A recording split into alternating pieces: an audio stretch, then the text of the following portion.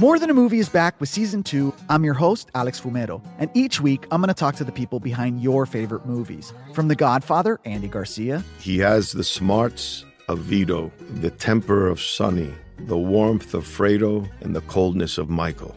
To the legend behind La Bamba, Lou Diamond Phillips. When I walked in, I didn't think I had a shot at Richie because John Stamos' picture was already up on the wall. Listen to More Than a Movie on the iHeartRadio app, Apple Podcasts, or wherever you get your podcasts. Welcome to Noble Blood, a production of iHeartRadio and Grim and Mild from Aaron Mahnke. Listener discretion is advised.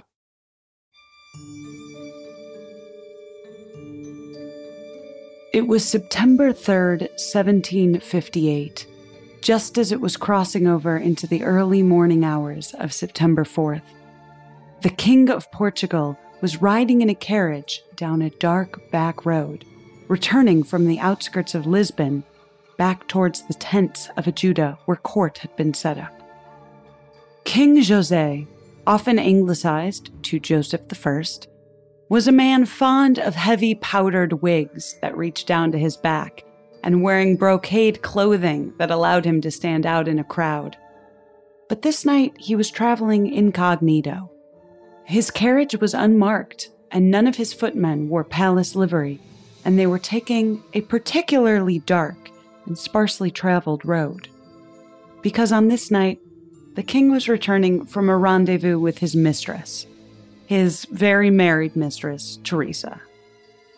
Suddenly, his carriage jolted to a stop. A horse whinnied, but then there was silence.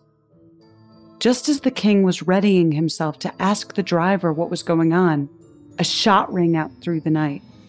Then another shot, and the king pulled the curtains of the carriage open to reveal two highwaymen before a third shot pierced the silence, and the king screamed.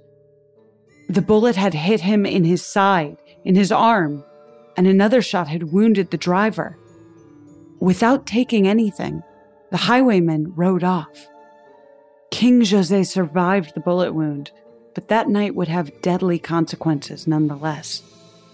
We don't know if those highwaymen were an assassination attempt, or whether they were just two petty thieves who happened to come across the wrong carriage. But King José's prime minister would use that evening to wipe out the Portuguese nobility in an elaborate conspiracy that would cause the nation to fall into a decades-long reign of terror and paranoia. Ralph Waldo Emerson apocryphally has said, "When you strike at the king, you must kill him." But I think more people are familiar with a quote from the character Omar Little from television's The Wire, who said succinctly, "When you come at the king, you best not miss." I'm Dana Schwartz, and this is Noble Blood.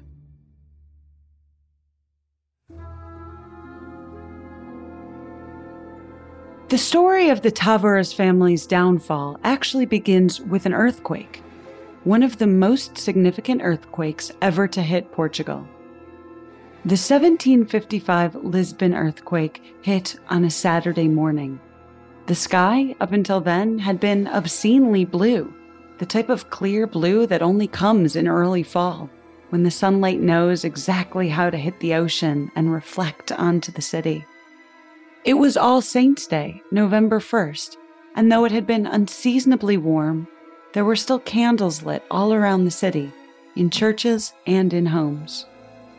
At 9:35 in the morning, there was a low rumble, and then the city was torn in half.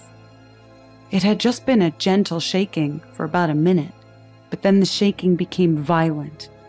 For 5 full minutes, the earth shook with an earthquake that seismologists estimate had a magnitude of 8.4. A fissure 15 feet wide emerged in the city center. The aftermath was chaos. Every major church in Lisbon had collapsed, killing the worshippers inside. In small buildings constructed close together, the Portuguese population panicked. Those who weren't immediately trapped under the collapsing rubble of their homes rushed out into the street. Many people ran to the flat expanse of the shoreline, where at least there was no rubble falling from the sky. A few hundred people crowded onto a dock to watch the city finish shaking, but the disaster wasn't over yet. The sea pulled back, revealing the skeletons of shipwrecks that had been lost in the bay. And then the tsunami became visible, curling over the horizon. From up the Tagus River came a wave that reached a height of 18 feet, turning over boats and carrying away with it everything and everyone in its path. The dock, crowded with people, sank and disappeared in silence. The fires destroyed what was left of the city. Candles and cooking fires knocked over by the shaking quickly engulfed flammable wooden houses, and then the flames leapt from house to house, leveling entire neighborhoods. Between the earthquake and the subsequent tsunami and fires, more than 12,000 people died in Lisbon alone, over 10% of the population. And that's a conservative estimate. Some write that the number might have been as high as 30,000 souls. Lisbon became a shell of a city, broken buildings, and people gutted by flood and fire. In the royal palace in the suburbs of Lisbon, the royal family huddled together in fear. The king, José, huddled with his wife, Mariana Victoria, and held his 3 daughters close. All of their cheeks were wet with tears. When at last the shaking stopped and it became clear that they all had survived, the king pulled himself up on shaking legs and looked to one of his ministers, Sebastião José y Carvalho y Melo. Later, Carvalho would become the Marquis de Pombal, but that's the title most history texts refer to him by. So for clarity, that's what we'll call him this whole time. The king was still ashen-faced when he found his minister, impossibly poised, impossibly standing. "What do we do?" the king asked through pale lips. "Your Majesty," Pombal replied, "let us bury the dead and help the living." From that moment, Pombal became the central authoritarian power in Portugal. He handled the aftermath of the earthquake with decisive and comprehensive action, rebuilding the city and disbanding the groups of looters who were stealing possessions from the dead in the streets. On a scientific level, Pombal's leadership was invaluable. He distributed questionnaires to the citizens of Portugal about the duration and damage of the quake that they experienced, and those records are still available, one of the first seismology reports of its kind in history. King José was not a leader who liked to lead. He was the type of leader who preferred to lounge with his family or his mistresses in nice, well-appointed rooms while other people took care of the boring matters of running a nation. Fortunately for him, Pombal was more than willing to step in. Born to a lowly country gentleman, Pombal worked his way up to the upper echelons of Portuguese society, but he never dropped his intrinsic resentment of the noble families, the people who were born into power and looked down on him for his low birth. How could he not resent them? It was obvious the nobles hated him. When he married the niece of a prominent official, her family could barely contain their disappointment at her social falling. But it wasn't just the nobles. The Jesuits in Portugal, too, were a threat to him and his political ambitions. Prominent Jesuit priests like Father Gabriel Malagrida were going around town after the earthquake implying that it was the consequence of God's disfavor with the direction of the country. Malagrida didn't outwardly say it was God punishing the king's, and by extension Pombal's, leadership, but he didn't have to. It was implied. And the Jesuits continued to be a thorn in Pombal's side. He suspected them for blocking an earlier marriage match he wanted, and they blocked his motion to grant privileges to Jews in Portugal if they helped with the rebuilding efforts. And that's to say nothing of what they were doing down in Brazil, making expansion more difficult by organizing and converting natives. The earthquake was the moment Pombal cemented his control over King José, but he wouldn't have complete domination over Portugal until a few years later, when he saw an opportunity and knew exactly how to exploit it.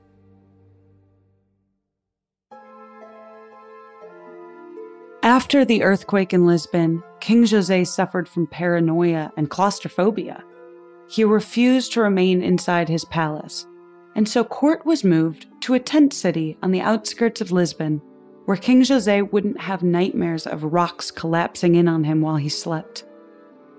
It was on his way back to his royal tent, after a visit with his mistress, that King José ran into the two would-be assassins that held up his carriage.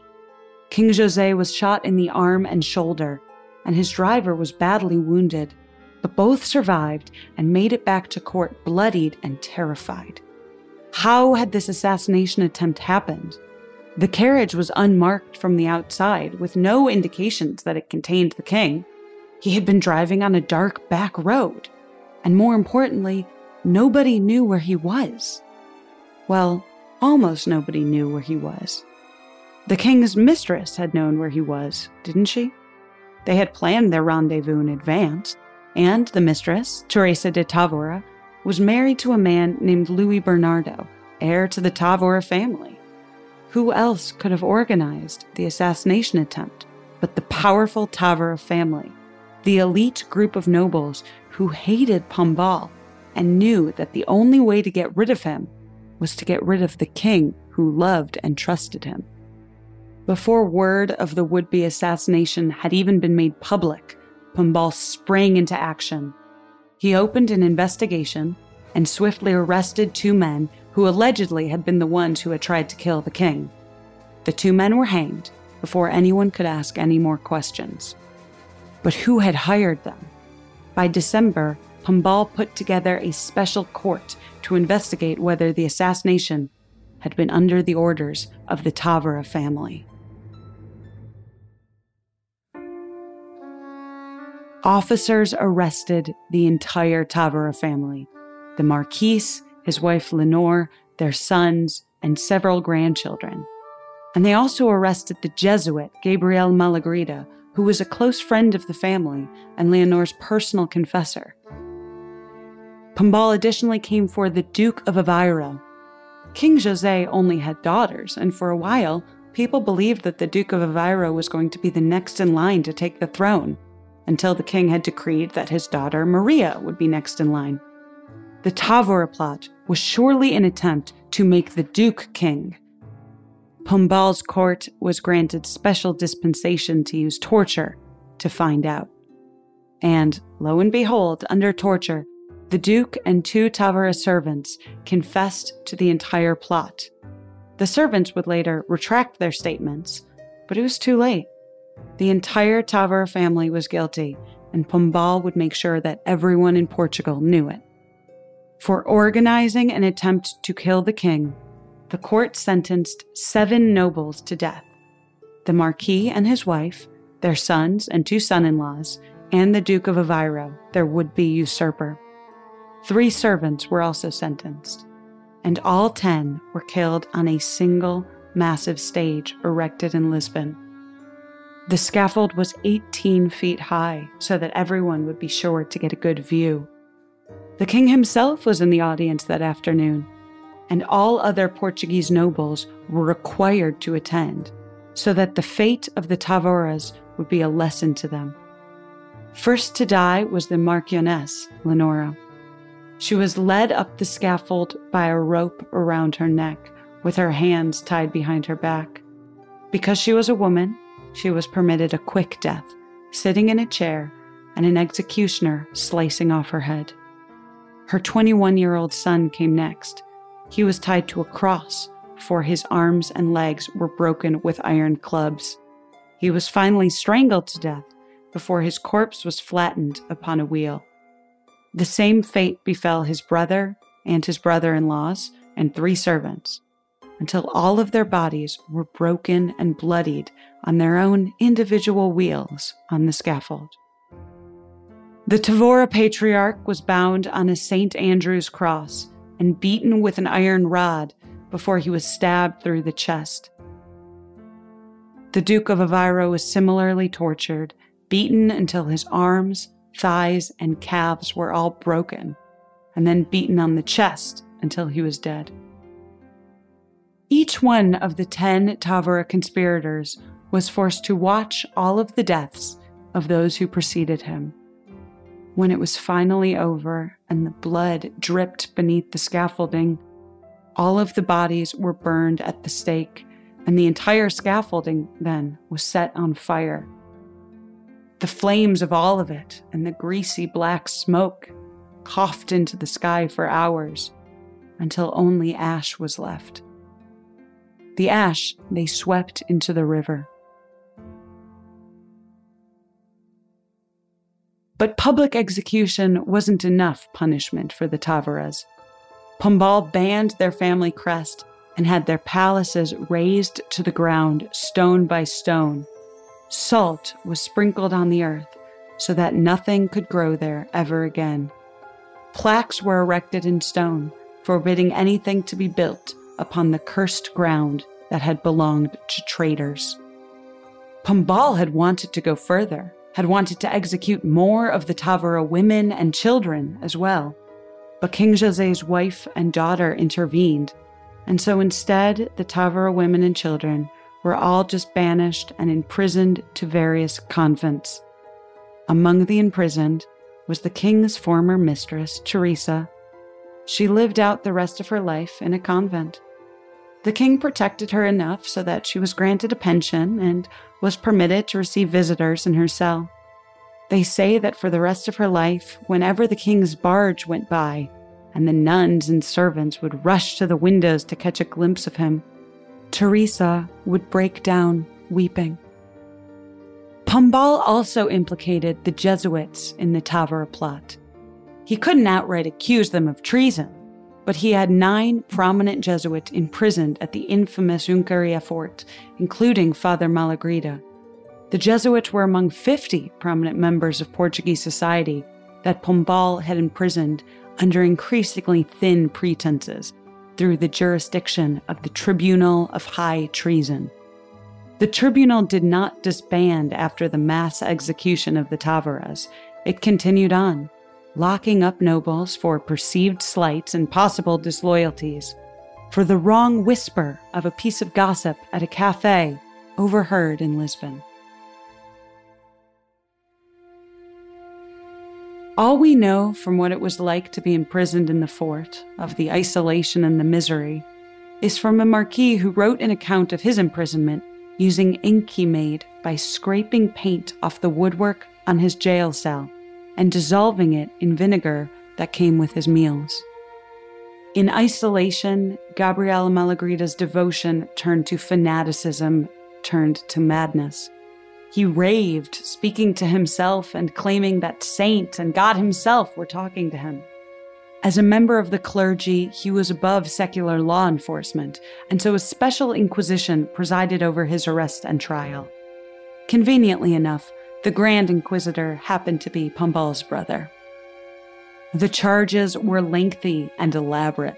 Malagrida was accused of sacrilegious utterances, hypocrisy, imposture, and more. When Malagrida was forced to answer for his crimes during the Inquisition, the old man, then 73 years old, was so disoriented and mad that he couldn't respond to the questions.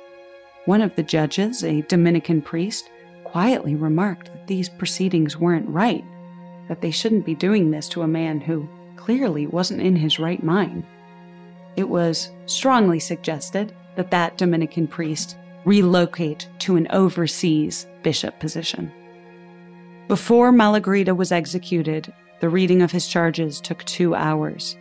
At the request of the Inquisition that no blood be shed, he was strangled to death and then burnt at the stake. His ashes were scattered to the wind. Pombal would complete his final revenge against the Jesuits when he expelled them all from Portugal on September 3rd, the anniversary of the ill-fated assassination attempt that ignited it all.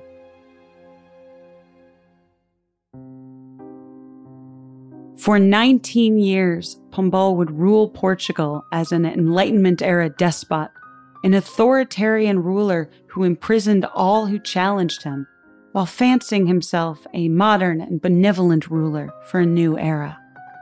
But his power would only last as long as the king did. When King José finally died in 1771, his daughter Maria I took power as queen. Maria had no problem with the Jesuits and liked the nobles. She reopened the Távora case and vindicated almost everyone involved. Those who still survived in prison or convents were released. As for Pombal, she took no real punitive action against him for what really, in effect, had been an act of treason. Maybe she thought he had been acting on her father's orders, or maybe she just took pity on a man who, by then himself, was in his 70s. Pombal was stripped of his position and banished from Lisbon. In fact, Maria insisted that her father's former prime minister remain more than 20 miles away from her at all times, in what some might consider to be history's first restraining order. Now, nearly 300 years later, it's impossible to know the truth of the case, whether there had been an elaborate conspiracy on the part of the Távoras to kill the king, or whether the king, riding in an unmarked carriage on a dark road, just happened to be set upon by highwaymen. There's a lot of evidence for that. Obviously, there's no real proof that the Távoras were guilty. None of them fled town after the king survived the gunshots, which, they might have wanted to do if they had organized it. And the only proof that led to their execution were confessions under torture. But I will say this. If the Távoras had tried to take down Pombal via the king, can you really blame them? But you know what they say. When you come at the king, you best not miss.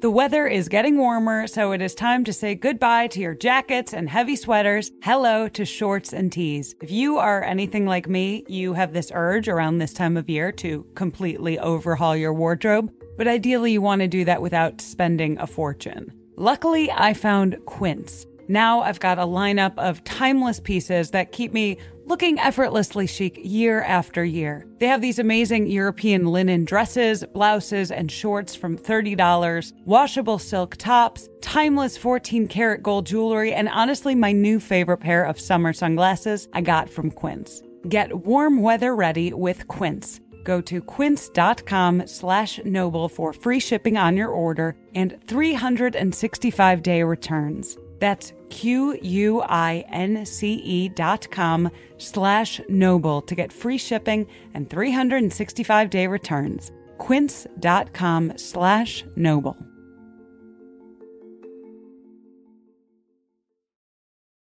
This show is sponsored by BetterHelp. We all carry around different stressors, big and small, and when we keep them bottled up, it can start to affect us negatively. I mean, sometimes I don't even realize what I'm stressed out about until I'm snapping at my friends and loved ones. Therapy is a safe space to get things off your chest and figure out how to work through whatever's weighing you down. So if that's something that you're interested in starting and exploring yourself, give BetterHelp a try.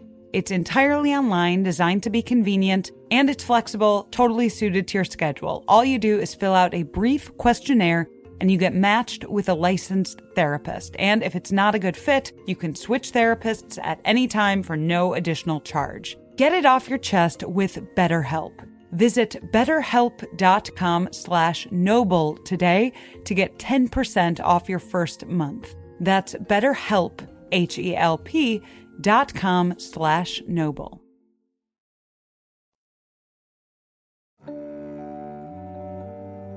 There's still a plaque, if you go to Lisbon, written in stone at the place where the Duke of Aveiro's palace once stood. The letters are hard to make out, and of course it's in Portuguese, but you can see it alongside a tiny side street called the Alley of the Salted Earth. The plaque reads, "In this place were put to the ground and salted the houses of José Mascarenhas, stripped of the honors of Duke of Aveiro, and others, convicted by sentence proclaimed in the High Court on the 12th of January 1759, put to justice as one of the leaders of the most barbarous upheavals that, on the night of the 3rd of September 1758, was committed against the most royal and sacred person of the King Joseph I. In this infamous land, nothing may be built for all time. The plaque wasn't exactly heated. Google Earth is an amazing thing. If you look up the Alley of the Salted Earth, Becco de Chao Salgado, you'll find that something has been built there. Pombal's revenge wasn't entirely carried out. Now, at that corner of an alley, stands, who would have guessed, a Starbucks.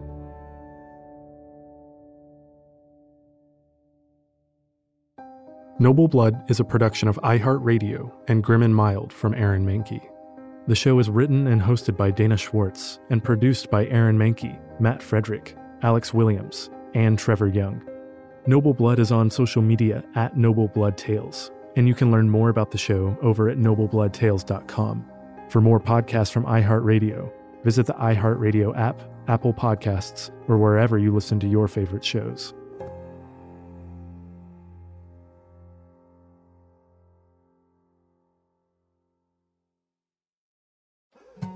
More Than a Movie is back with Season 2. I'm your host, Alex Fumero, and each week I'm going to talk to the people behind your favorite movies. From The Godfather, Andy Garcia. He has the smarts of Vito, the temper of Sonny, the warmth of Fredo, and the coldness of Michael. To the legend behind La Bamba, Lou Diamond Phillips. When I walked in, I didn't think I had a shot at Richie because John Stamos' picture was already up on the wall. Listen to More Than a Movie on the iHeartRadio app, Apple Podcasts, or wherever you get your podcasts.